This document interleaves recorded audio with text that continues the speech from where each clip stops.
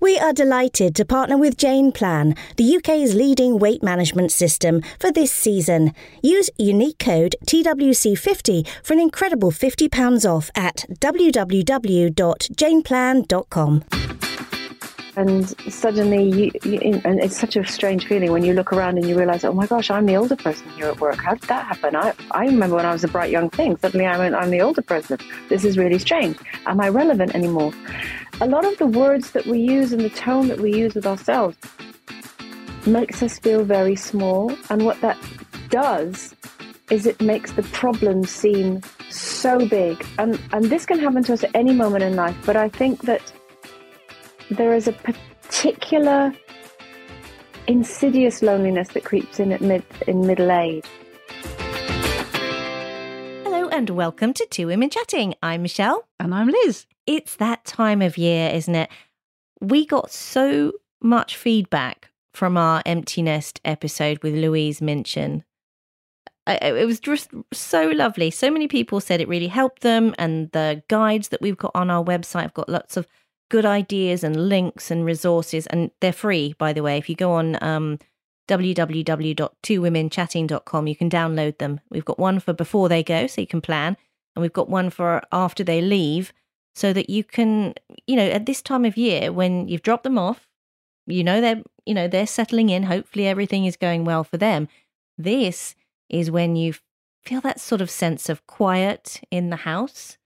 You might want to reevaluate what you do with your life, and you've got time to look after yourself a little bit more, and consider, do you want to start a job, volunteer? What did you do? I'm enjoying this time. Oh, I love having it. the empty nest. Because each September, it's another year since the kids have gone off to university, or have gone all the way through now, and I'm really, really enjoying it. Yeah. And that's, I think this is the first year I've really, and maybe it's because we did the podcast, I don't know, and talked about it more, but I'm just really appreciating my time. Yeah. I love, when the weather is good and you can choose to go out for a lovely walk or meet some friends, or you're not rushing to pick them up from school and you don't have to bug them about homework and studying, there is something wonderfully liberating about it. You've just got time, A lot of people work, but they still, in the evenings, they don't have to worry about cooking those meals or making sure the kids have done the homework, all those little bits and bobs that you did automatically before. It's just... I think eliminating the nagging is adding hours and hours to my day. I never nag. No, not you, me. Of course I did. My kids, have we done this? I'm always nagging. Well, you should go into animation, Liz. That's a great voice. That's my new career. You're the voiceover, I'll be the cartoon character. But it's true, isn't it nice not to nag all the time? Can you bring your laundry down? Have you got uniform for tomorrow? Have you done this? Yeah, it's just... The trouble is, though, when I don't actually have to get up to make sure that they're leaving for school or take them to school, but I can't sleep in. Half of the reason for that is because my brain is always whirring like something crazy. But also, for some reason, 7 o'clock, boom, I'm up. But I think going. For me, I think it's because it's still light, but there is nothing more pleasurable when it's dark in the morning, which will be in the next few months or so, to be able to turn over and go, I don't have to get up. Or go back to bed with a cup of tea. Oh, it's just heaven. Sometimes, especially if you're not coming over, sometimes I literally don't get dressed until about 1 o'clock. Glad to see you made the effort today. Actually, only the top half. Got your slippers on. But that is nice. We've gone through the September blues in many ways. We're nearly into October. Yeah. And that is sad. So many people are very sad about seeing their kids go. There was a point for me with my eldest, and she knows this. It was like, don't let the door hit you on the way out. Because there was that friction, that you get with an 18-year-old sometimes who does a lot of eye rolls. But that relationship has changed so much. In fact, I met her for dinner last night, and it's such a joy to see her as an adult now. Really, I love it, love it, love it. Completely different relationship, no eye rolls. Someone I can turn to and say, do you think I did the right thing? What do you think about this? She'll tell me her dreams and wishes for the future and talk about her work. I love it. Yeah, it's a different relationship. It really is. I mean, I'm the same. I love it. I think as we get older, our kids have got older, obviously, and it's another stage in life. It's a new chapter. It is. Embrace the emptiness, Absolutely, as they say. yes. Somebody that did embrace some change when they were in midlife, and very bravely, very publicly actually, is Andrea McLean, who was on the Loose Women panel for many years and decided to just do something different, which I am so in awe of. No, I was going to say, because one thing about, being able to spend a bit more time not doing stuff, you can watch daytime TV as well. That is true. Or go to daytime TV. Even better. So Liz and I and a couple of friends, Fiona and Tony, who Tony has been on the programme before. Fiona helps us amazingly with advertising and all sorts of collaborations. We trotted off with, here's a thing you can do if you happen to not be working, and you're very lucky if you're not, but if you're not working, you can get free tickets. Did you know that, for going to TV shows? So way back, months ago, I got some tickets to go and see Loose Women. And as you may know by now, if you listen to this podcast, I do seem to have been born with very sharp elbows. And we find ourselves on the front row at Loose Women because I got priority tickets. If you don't ask, you don't get. True, that was quite right. Not to the front. We were in the middle. Stick with me, kiddo.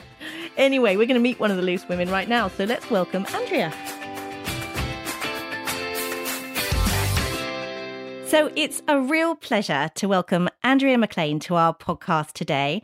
Andrea was on daytime TV for 23 years, from her days on GMTV until her really emotional goodbye as host of Loose Women after something like 1,400 episodes.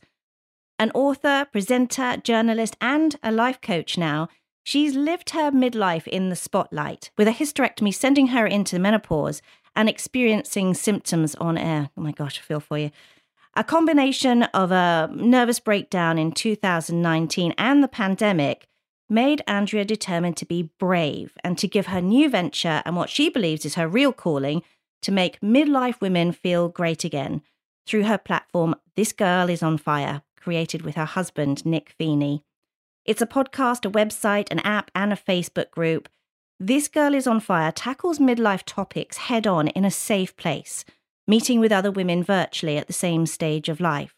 And it's a really positive social platform for women who are halfway through, not halfway done. I love that quote of yours, Andrea. Well, first of all, thank you so much for having me. And I can tell you where that quote came from, if you like, because it definitely didn't come from a moment of, blissful midlife joy. It actually came from me doing SAS Who Dares Wins and being confronted with Ant Middleton and all the other SAS ex-soldiers and all this sort of stuff. And I got asked, why on earth would a woman in midlife? So I was 49 when I did it. At the time, I was the oldest person to take part, and at the time, I was the oldest woman to take part. It was the first series where they allowed women in, and they said, why are you here? And I said, because I want to show that I'm halfway through, not halfway done. And it just kind of came out. And then it was afterwards when they showed it on the telly, I thought, that's actually really good. I just said it off the top of my head, but actually I'm going to keep that. That should go on a T-shirt right there. Trademark that. It should, yeah. You're really brave doing SAS, but you're also brave leaving daytime TV, as everyone has talked about. It's very public, but I really admire that you took that leap. And obviously you've been massively inspirational to many other women who, in midlife, want to reinvent themselves or find a different purpose. So why did you become a life coach? Well, I mean, I suppose there's a few things wrapped up in there, and many people have asked me, couldn't you have done both? And really, I had been doing what I do now alongside working on TV for a number of years. I'd just been doing it in a different form. So This Girls on Fire started as a really simple online blog. It started really because I had to say on air that I was going to be off work for 6 weeks because I was having a hysterectomy, for the simple reason that lovely Linda Robson said, you got to say something or people will think you're being fired. And it hadn't crossed my mind that I would have to say something out, something so personal out loud. And that moment literally changed my life, because it meant I was talking really publicly about something that I was going through in real time. Because previously, yes, I'd spoken about difficulties I'd had in the past, but I'd kind of spoken about them after the event. This I was now talking about in real time. And I started answering women's questions via social media, direct messages, and this sort of thing. And I realized, oh gosh, I can't keep up with this. You know, within 24 hours, 10,000 women got in touch with me. It was like a tsunami of questions. And so I decided to start a blog. And that in turn led to, I ended up writing a book, and then that led to a website, and it kind of snowballed from there. So leading up to, why did I decide to leave my job? It was such an important thing that I couldn't divide both my energies equally. And I'd been working in my job for, you know, over 2 decades, something many midlife people, not just women, find themselves doing. And it was the middle of the pandemic. All of us were thrown into this crazy situation that you could not have foreseen. And I think me, like many other people, sort of sat down with myself and thought, this is shown you only get one shot at life. We don't know what's happening right now. You know, it felt like Armageddon. We kind of forget now, you know, now that things are sort of back to normal, what that feeling was like, especially in that first year when we were in lockdown and everything else. And I thought, if it all was to end, are you really focusing on what you truly love? And I thought, no, I'm splitting my time. So actually, I need to go all in on this. So people think that I kind of walked away from television almost in a fit of pique or what have you. No, it wasn't that. It was a very surreal time for all of us. And all I did was I left the job that I was in. You know, I'd happily go back and do some sort of telly. I just needed to focus purely on this passion that I had for making people feel good. And people have said, gosh, you're brave. I have to be really honest with you. At the time, it didn't feel brave because it felt like just this thing that I had to do. Now I look back and think, oh my God, were you a crazy person? That was so brave. It's like when you look back on anything that you do in your life, it's with hindsight that you realize that really was quite a big leap, wasn't it? At the time, I was so filled with sort of, you know, positivity and I'm going to change the world and it's all going to be amazing. I didn't really felt nervous and apprehensive, but also excited. And the word I like to use for my community was I felt nervous-sighted. There's like a nervous energy about it all. But yeah, it's only looking back now that I think, crikey, that really was quite something, wasn't it? It really was. Yeah. And hindsight, you're right. Hindsight is 2020 when you realize what you could have lost. But I like the way that you phrased it. I've heard you say that you sat down and you wrote instead of a what if it all goes wrong list, changed it to what if it all goes right list. That's a brilliant reframing. I did both. So the way I see it is so often we hold ourselves back because we think, oh, but what if everyone laughs at me? What if I make a fool of myself? What if I lose everything? What if I lose my respect, my dignity, and all of these things? Never mind, you know, financially and all of that. And then I thought, okay, if you're going to look with such intent at all the what ifs that could go wrong, you also need to look with intent at all the what ifs that could go right. So I flipped every problem that I had on its head and I looked at both sides. But what I also did is I wrote down, and I sat with Nick and did this. I also wrote what we then called, we didn't at the time, but we sort of called afterwards, our blueprint for failure. And what that meant was, rather than just being kind of Pollyanna-ish about it, and yeah, it could go wrong, but oh, it's like a Disney movie or a Hallmark film. It could all be amazing and all could but go right. You know, the bit that you see next is me with a ponytail chewing a pencil and a slightly golden glow, just kind of prancing around, painting an office, you know, and then that bit is done in montage, and then afterwards it's, oh, she's a global billionaire and she took over the world. You know, it's like, no, okay, let's look really realistically at all the things that could go wrong. Look it in the face and then ask yourself, right, if that happens, could you live with that and still go forward? Yes. All right. What would you do? Okay, I could do this. And it was like a flow chart. And what it gave us both was a flow chart of solutions of what we could do if various problems came up.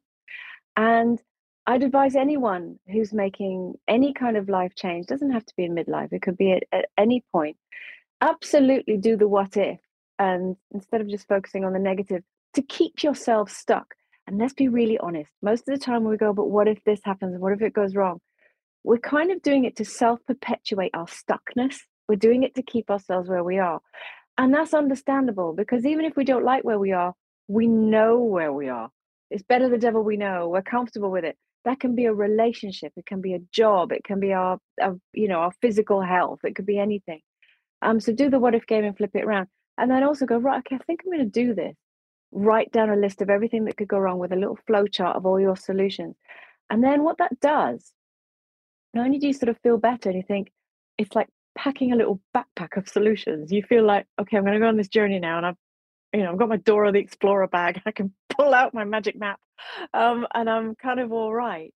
And I think once you feel, especially as women, actually, once we feel like we're a little bit prepared, we feel a bit better. It's the fear of the unknown that holds us back most of the time. Absolutely. Yeah, it's having that toolbox at your disposal and knowing whichever fork in the road happens, you've got that ready. You've got a plan for that each time. I see it as being realistic, but believing in yourself. I mean, my husband and I said, I worked with my husband years ago, and it is that you've got to have that belief.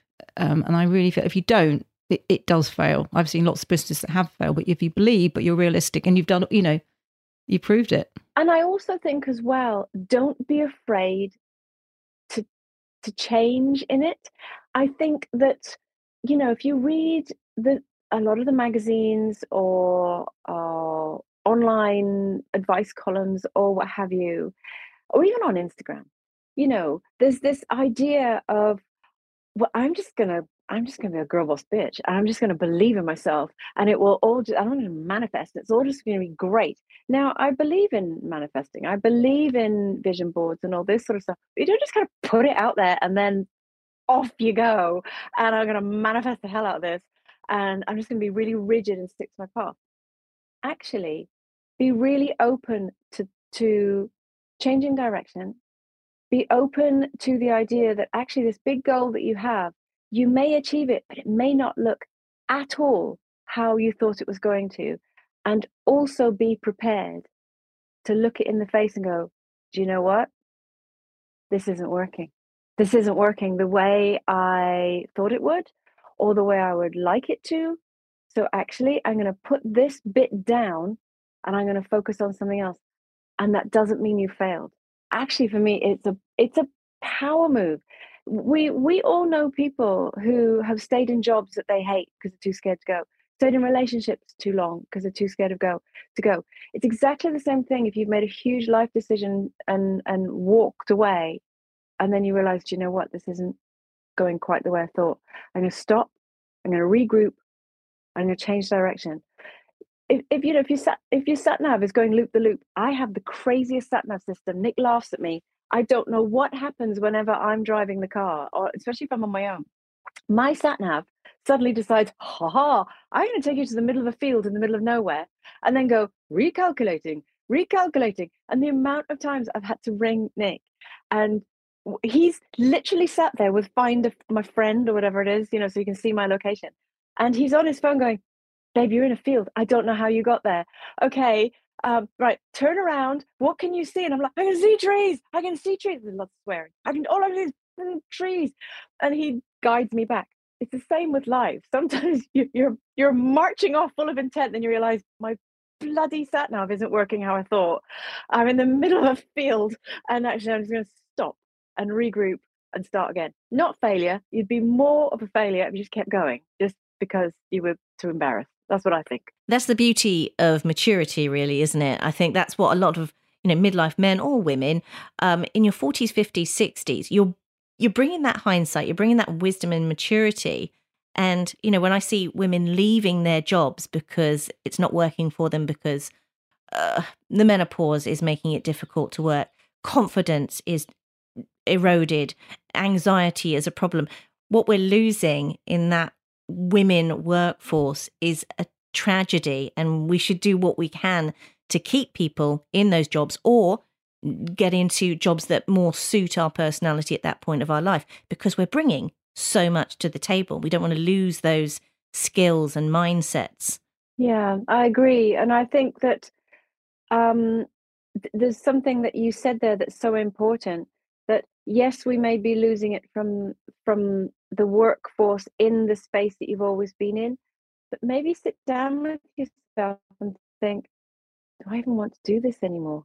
And I think the problem then comes is that rising panic of, but this is all I know, and I don't know what else I want to do. I haven't got time to try and learn anything else. And the world is moving so fast, and I already feel really left behind. What the hell can I do? And I think this is where coaching is so important. And this can be a business coaching, a life coaching, whatever it is. Because what they will help you do is take this tangled ball of a mess of thoughts inside your head and really help you lay it all out. It's almost as if you're taking all your thoughts and you're writing, and we do this at home on the dining table. We do it as a family, we do it with the kids, we do it ourselves. Put all these, whether it's worries, concerns, skills, whatever, different color Post-it notes, and you kind of put them around the table and then go, right, this is what I'm good at. This is what I'm feeling anxious about. This is where I feel I need to do a little bit of work on. How can I put this into a structure that I can make it work for me? Right. Okay. If we're talking a job, what could I do? What skill sets do I have that I can pull all this in line? Okay. I think this. Who do I know that's in this space, and who can I speak to and think, am I being realistic with this, or am I completely out of my, out of my league? Okay, I'm out of my league. What skills do I need to learn? And this is something that I think when we get to midlife, we haven't learned something new for a while. We've kind of been so busy juggling all the family plate, the relationship plate, the work plate, the blooming taking care of the dog plate, all the other plates that we're sort of spinning. And we think, how can I fit in learning something else? For the love of God, I don't have a minute to myself. How can I fit in learning? Actually, these Post-it notes, stick them all down, think, right, one, what can I delegate? I'm not spinning all the blooming plate. And then in that time, how can I use that to learn? Magical things happen, because we get to midlife and we think, my brain is grey. I don't have any room for any more knowledge. I'm too tired. I just want everything to be nice. Actually, even if it's going to evening school, even if it's doing an online course, almost like there's little sparks in your head that haven't kind of ignited for a while, and they start to go. I almost visualize them as like a pilot light, and they start to light up, and you realize, do you know, I'm not the Walking Dead. Sometimes I have felt like the blooming Walking Dead, and there's still bits of me in there that can get excited about stuff. And I tell you something else that happens. You get braver and you look around. This is when in midlife you become glorious, because you become a royal pain in the bum, because you start saying to your family, to everyone else, I'm not going to do that anymore. I'm not going to do that anymore. Actually, do you know all this stuff that I've been literally carrying you and carrying you and carrying you? You can all either bugger off or sort yourself out. I'm off to evening classes. And I tell you what, the fallout is catastrophic, because everyone's like, what are you doing? I've just been so taking you for granted and so used to you doing this thing. And the kids are like, but you're always there to pick me up. No, I'm not. You're going to have to find your own way. The power of no. Yes, no is a complete sentence. And the first time I heard that, I was mind blown, because I'm in my 50s. I was raised in a certain way, which is be nice, be quiet, acquiesce, be a good girl, do what your dad says, do what your mum says, stop making a fuss, be tidy. And all my relationships, my behavior has been that way. And I'm fighting constantly against this big, polite muscle that is in my body. Gosh, that's so true. That constantly goes, what are you doing? Sit down, be quiet, nobody's interested. And it takes a lot, actually, to sort of stand up against that, because you, in your head, you're being rude, you're standing up against your mum, your dad, your teachers, your bosses. And actually, when you look around and realize, my sister and I laughed about this the other day. I'm in my 50s, my sister's about to be 50. And she said, I said to her, actually, I realized I was always scared to say no to middle-aged men, because to me, they were dad. I've suddenly realized I'm now the same age as my dad was when I was scared to say no to him. I'm now a middle-aged man and I can say no to myself if I want to. And it was the most incredible, oh, I'm now at this point. And it's hard. But actually, once you do it, you feel like the lady in that poem who wears purple and a hat that doesn't suit you, and you run your stick along the railings and blow raspberries at people. It's actually really joyous. It's so much fun. It's an epiphany, isn't it? We sort of, what's the word? You step into your power. But it's true. We have so much to give. I'm just chatting to you on this platform. And I almost forgot to ask any questions because I feel like I'm just sorry, watching. I do talk a lot. I'm completely drawn in by everything that you say. It's so inspiring. Well, what you're saying is literally what, I think I've certainly been through. It's like learning to say no. It's articulating what we're thinking, but not realizing that we were thinking it. Does that make sense? Yeah, it does. And also, it's not like you do that and then once. And then you stand there with your hands on your hips and the wind blowing in your hair like you're J-Lo. I get very stressed about J-Lo because I just think the amount of work that woman does to keep her washboard abs, I get very stressed by it.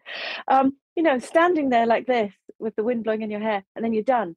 You're not. What's really annoying is you do it once and you think, ha ha. And then about 2 months later, you realize, oh no, I'm back to where I was again. Actually, I'm feeling really small and quite crumbly. And I feel a little bit tearful and anxious. And actually, I'm even scared sometimes to speak up to that rude neighbor who really I should do. And then you have to kind of gather yourself and do it again. And I think that's the bit that does get hard is you've had a lifetime of behavior and learnings, that's got you to this point. You don't just do it once and then that's it. It's all kind of done. You do have to keep doing it. And that can get really tiring, kind of, right. Okay, gather. Here we go. I'm going to do this again. I'm too tired. No, you can do this. The amount of internal monologuing that goes on in middle-aged women is quite hilarious. I think if actually people could hear what we were thinking. That's probably why I don't sleep very well, because I'm always thinking about things or what I should have said or what I'm going to say. Yeah. Nick and I, we had a little moment last night, funny enough, because when I say moment, it was a marriage little tetchiness moment. And we'd been talking about, this is so silly. I'm running out of eye makeup remover. And I said to him in passing, because I get it from Amazon. And I said, I keep seeing this eye makeup remover that I'm running out of. And then by the time I go out of the bathroom, I've forgotten, I need to order that. And then every night when I go to take my makeup off, I think, I need to order that stuff. And he said, I'll do it for you. It's on Amazon. I'll order it for you. Okay. So he walked out, brushing my teeth, He shouts something from the bedroom. I didn't quite hear him. Carry on. And then I went in and he said something. What are you talking about? And he went, you always do this. Literally the last conversation that we had was talking about ordering eye makeup remover from Amazon. So I'm on Amazon now. And I went, no, that's the last conversation that you had with me. I've had 1,000 conversations since then. Since then, I've thought of 1,000 different things that I need to do or people that I need to speak to or things to add to my to-do list. In my head, that was 4 days ago. I can't remember what. And he looked at me like I'd gone mad. And actually, I do think that's quite a female thing. That in the 5 minutes that he'd left the room, I had literally had 100 other conversations. It was just with himself. We're on like super warp speed with our thoughts, aren't we? If, like me, you're looking to lose weight, then take a look at Jane Plan.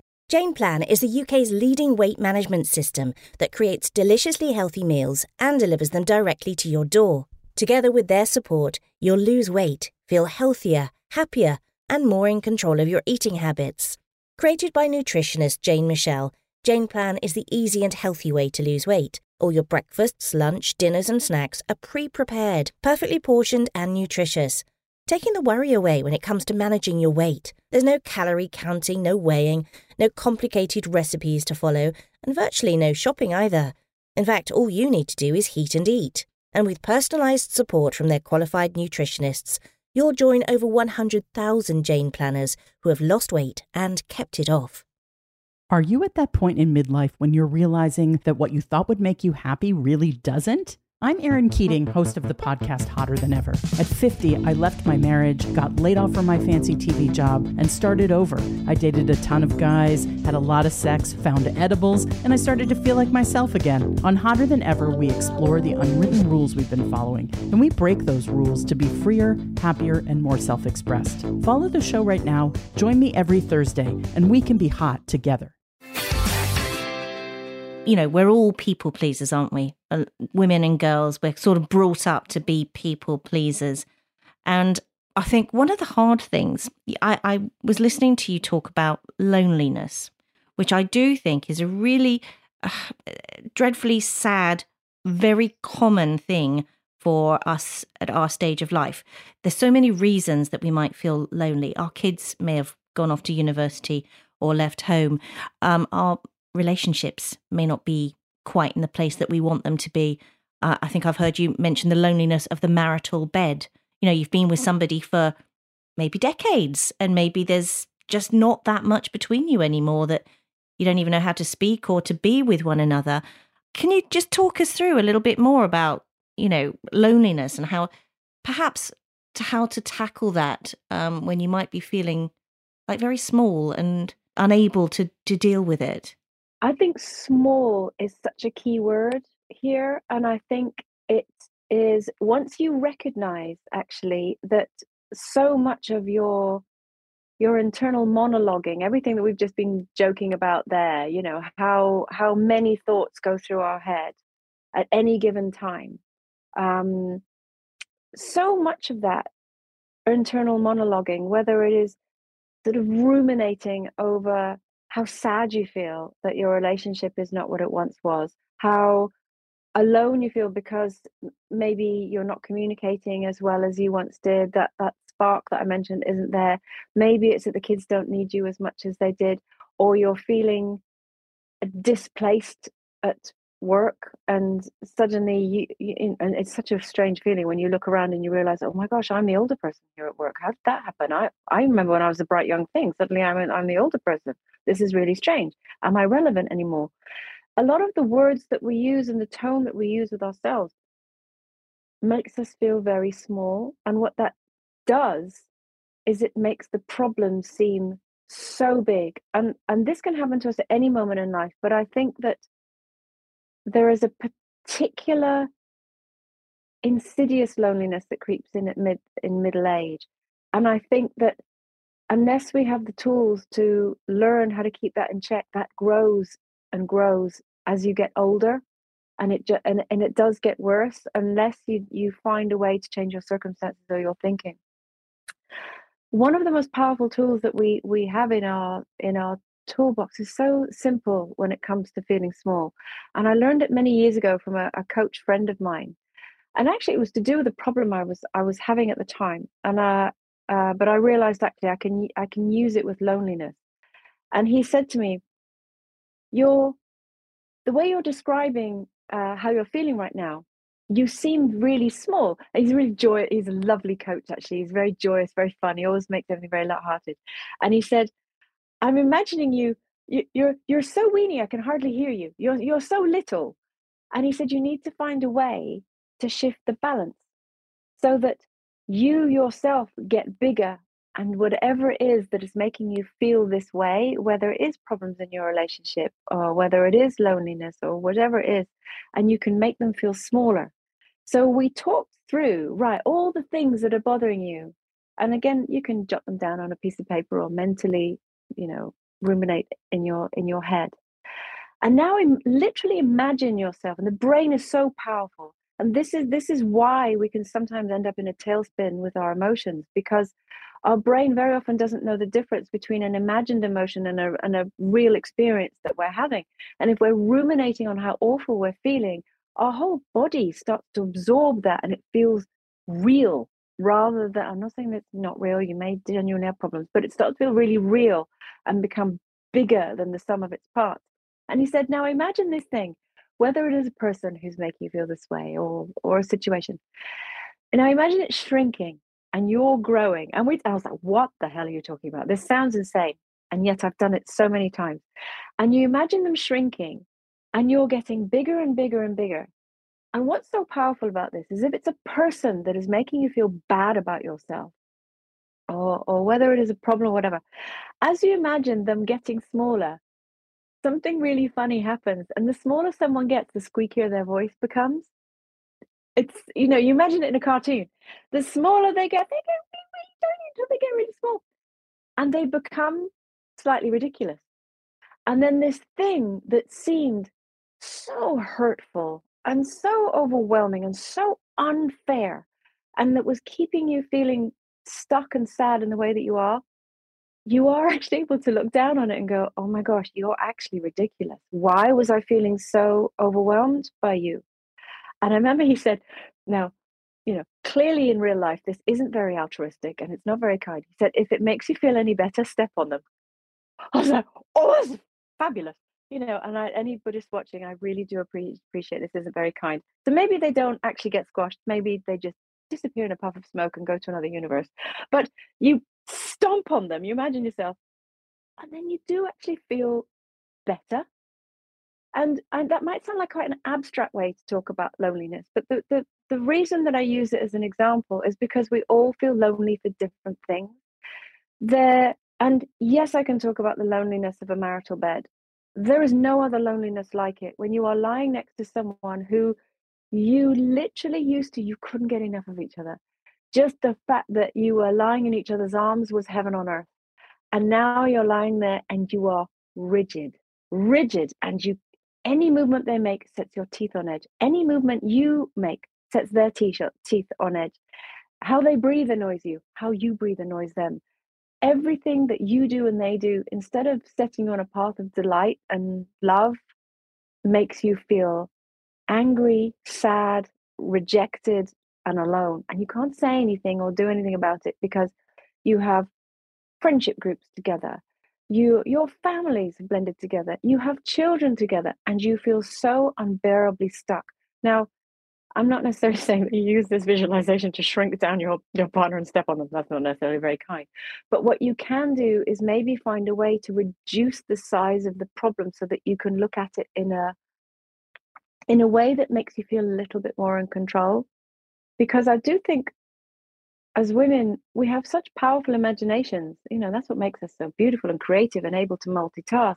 But sometimes it can overwhelm us. And if we can shrink everything down to a level that, okay, these are my cons, these are my pros. I'm a big one for writing lists. Right, these are the problems that I think we're having in our relationship right now. Do this on your own, first of all, so that you have a balanced take on it rather than just being wound up in a ball of emotion with it. Right, and what can I do about that? And then you're able to sit and have a practical conversation about it rather than how you feel about it. Because sometimes that's where the disconnect happens, because you get so wound up in, and yes, of course, address it. It's making me feel like this without blame. You're making me feel like this.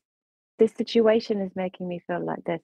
And again, that can be the relationship, or my kids have gone and now I don't feel like I've got purpose anymore. I remember my son went off to university. I sat on his bed and sobbed. And then 20 minutes later, he came back again because he'd forgotten his duvet. And then I was raging. I was thinking, you're so ridiculous. And then it wasn't so bad anymore. And then I turned his room into an office and I've never looked back. That's not quite true, but you know what I mean. So I do think that, this epidemic of loneliness that happens to us in midlife, so often we can let ourselves, and understandably so, because they're horrible feelings, just get swamped by it. So if we can find ways to make the issue itself smaller, so we can look at it with a stronger sense of ourself, it helps us come up with ideas as to how we can overcome it. Because I do think, particularly as women in midlife, we don't necessarily want to bother anybody and reach out and ask for help. And also we don't want to own up to that we're feeling this way, even to friends. We meet up with friends, we have coffee, we laugh and joke, and they may be going through something that we see as that's a proper problem. What I'm going through now, we have friends we all do. We have friends who are experiencing cancer. We have friends who are experiencing bereavement or financial hardships. And for us to say, I feel lonely, sounds so small in comparison, even though it feels so big.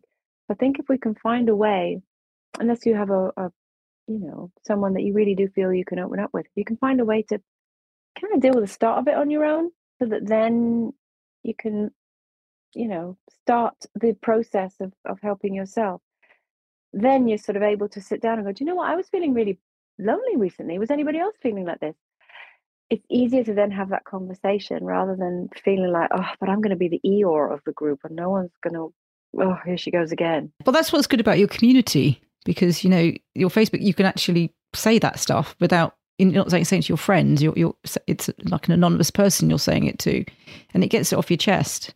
It does. And what's great about the This Girl's on Fire community, so for full transparency, we've actually, the app itself has gone now purely because we recognize that human behavior being what it was, whilst and we've taken the courses and the masterclasses and everything else that I had out of the app, and they are now, everyone can access them. And actually we've realized that's a more powerful way to help people, because they can pick and choose and work through the masterclasses on their own, rather than when I spoke to my community, some of them were feeling overwhelmed that there was one a month, and they were like, I can't actually keep up with this. Now they can just purchase them separately. And I took the community side of it and I put it into a private Facebook group, because then again, it was a habit that they were used to. They were used to being in a private Facebook group. And what I love about this is exactly like what you've just said. We have women in the group who every week I go live with either an expert or on a subject, or I will talk openly about a subject, or I bring Nick in and we talk openly about subject. And for me, that it's about informing but also sparking debate. And what I love about the Facebook group is that women are owning up to feeling ways within that safe space that they wouldn't do with their friends. And I totally get that. And some of the women invite, and I get it all, because I'm the gatekeeper. So I'm the one who, because it's a private group, I let people in or not. And that's really important, because we've had some men try and join. I don't know what they were thinking. Clearly thought This Girl's on Fire was a whole different thing. So, I have to make sure there's a safe space. So we have women, they'll invite 20 people, 30 people, this sort of stuff. Even then, I know they've been selective about who they've invited, because it's not every friend. We have a friend that we're open with, we have a friend that we're funny with, we have a friend that we go for drinks with, a friend that we play tennis with. And not every friend is receptive to the idea of being totally honest with our feelings. So I actually love how that dynamic has changed by having it in Facebook. And I put my little bits in, and then I step back. I don't micromanage. I let them have their conversations with themselves, because then they find their own feet with it and are able to articulate without thinking, am I saying the right thing? Is Andrea going to be impressed by this? Or is Andrea going to come back on this and what have you? It's not about me. It's about you. I just give you a space to have your conversation. That sounds wonderful. It really does. It's so interesting to actually find women properly supporting women. Do you know what I mean by that? Sometimes we can hashtag the heck out of that phrase, women supporting women, but actually some women don't support other women. Some women can be really quite angry, put out, annoyed if there's success by a woman and they get sidelined by it. But it really does sound, and from what I've seen, This Girl is on Fire really is a community that is very strong and supportive and warm and safe, as you said.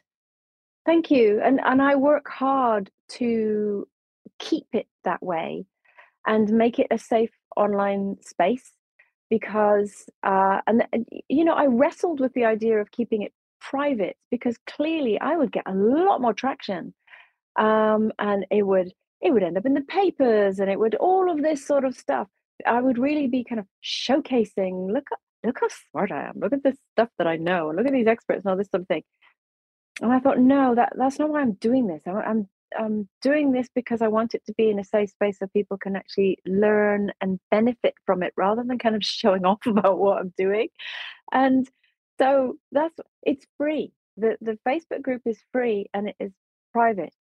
It takes a lot of organizing. You'll know this. to weekly make sure that I have guests, that I go live, that I do whatever. I don't have to do it, but I want to do it because I know that I'm really lucky that I get access to people fairly easily that other people would have to struggle a little bit to get hold of. And they know, like, and trust me, because they know I'm never going to stitch them up. I will only ever get them on the platform so that they can showcase how brilliant and smart they are about their chosen thing.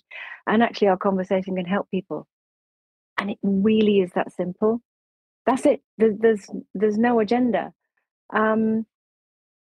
Because I do understand where you're coming from with this the idea of the sisterhood is a very noble one.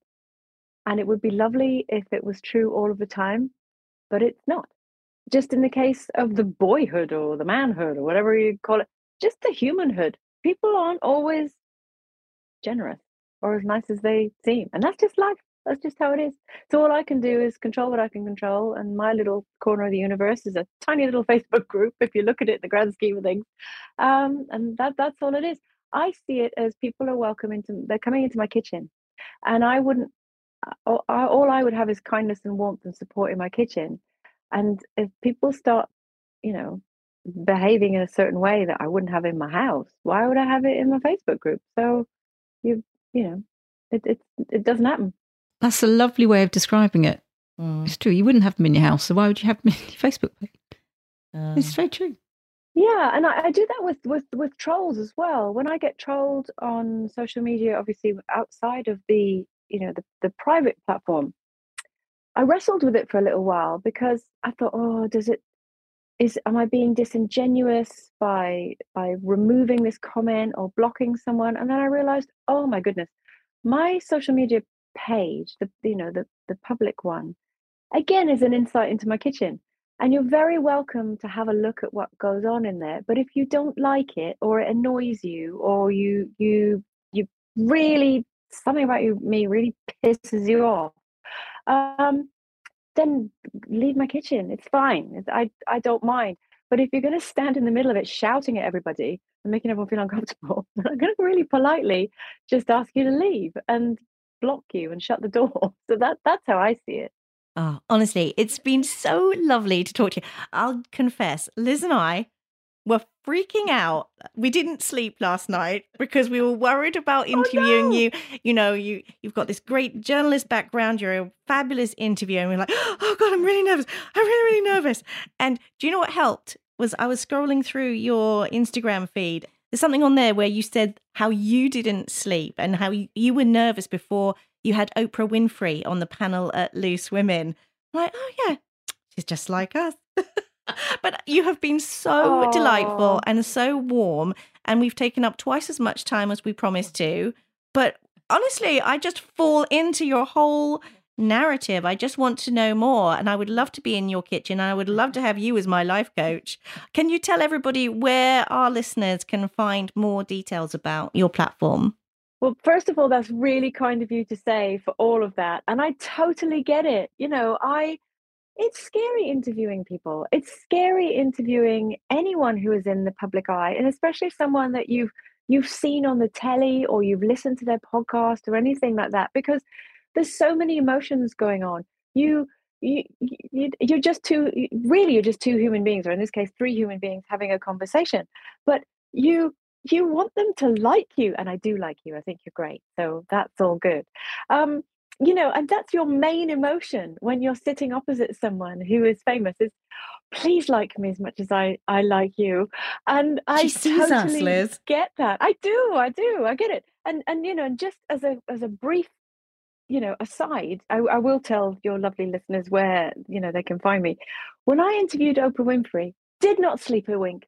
There's a reason why I don't have like pictures of it and clips of it on my show reel and this sort of thing. I looked so bad that day because I didn't sleep I don't know what was going on with my face. And you're so nervous that you don't even know how to smile. Your smile is like, I looked insane.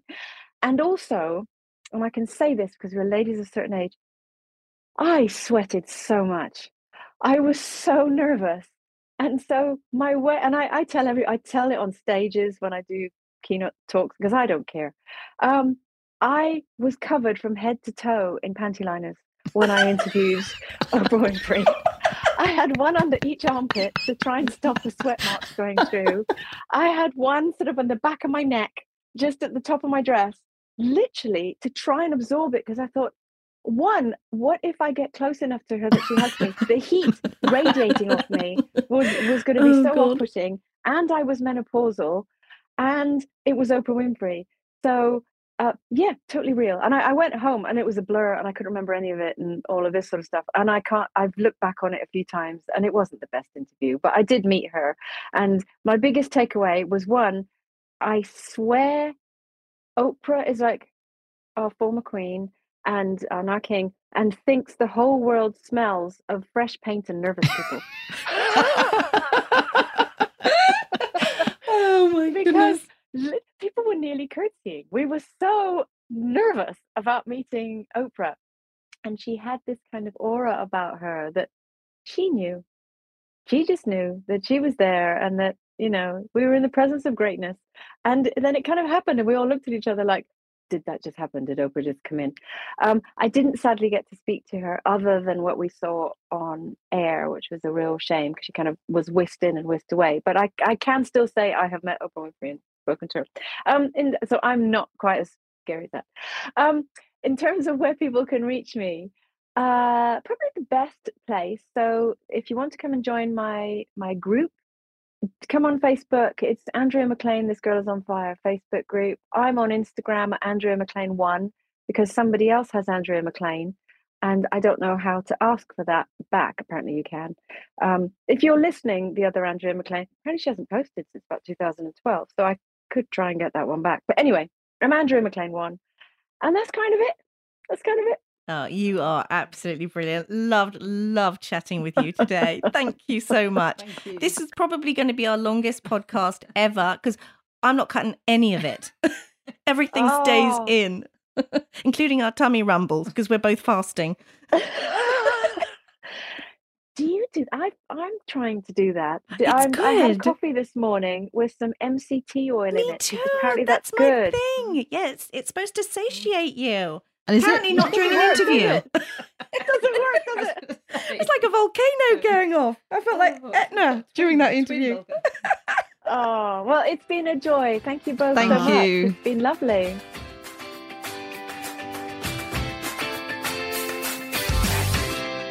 Okay, officially, she is my most favourite human. Don't tell James that. Oh, she's so lovely. Do you know, she was only supposed to be with us for 25 minutes recording? Hour and a quarter later. Yes, thank you. I could have probably continued chatting for another couple of hours. As I said, it's like being in her kitchen chatting. Oh, I I loved her. Yeah. And she's just so wise and like articulate about things. What she said was so true. Everything was true. It just, it resonated so much with me. I mean, I did want to bring up, which I wasn't going to, so, I don't get it when couples sleep in separate rooms that people do now. Quite a few of my friends do. Really? And that does worry me. Because you lose the connection. Yeah. I know as they say because they snore, but I don't get that. Yeah, it works for some people. It wouldn't work for me, that's for sure. No.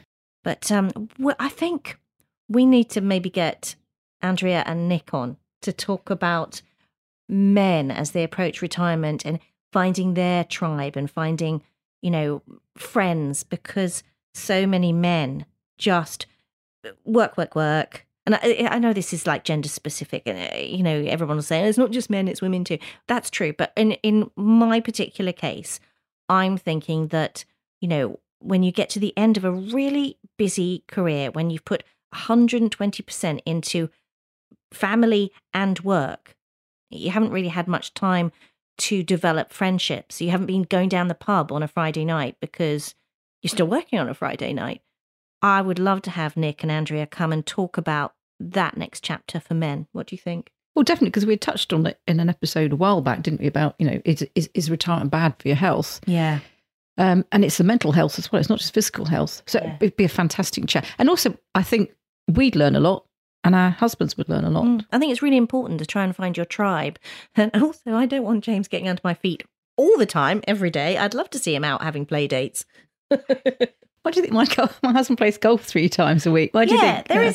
That's it. You play golf, or you join a Rotary club, or you find some kind of hobby. It's not always easy to take that first step, though. No, you need the guidance. Yeah.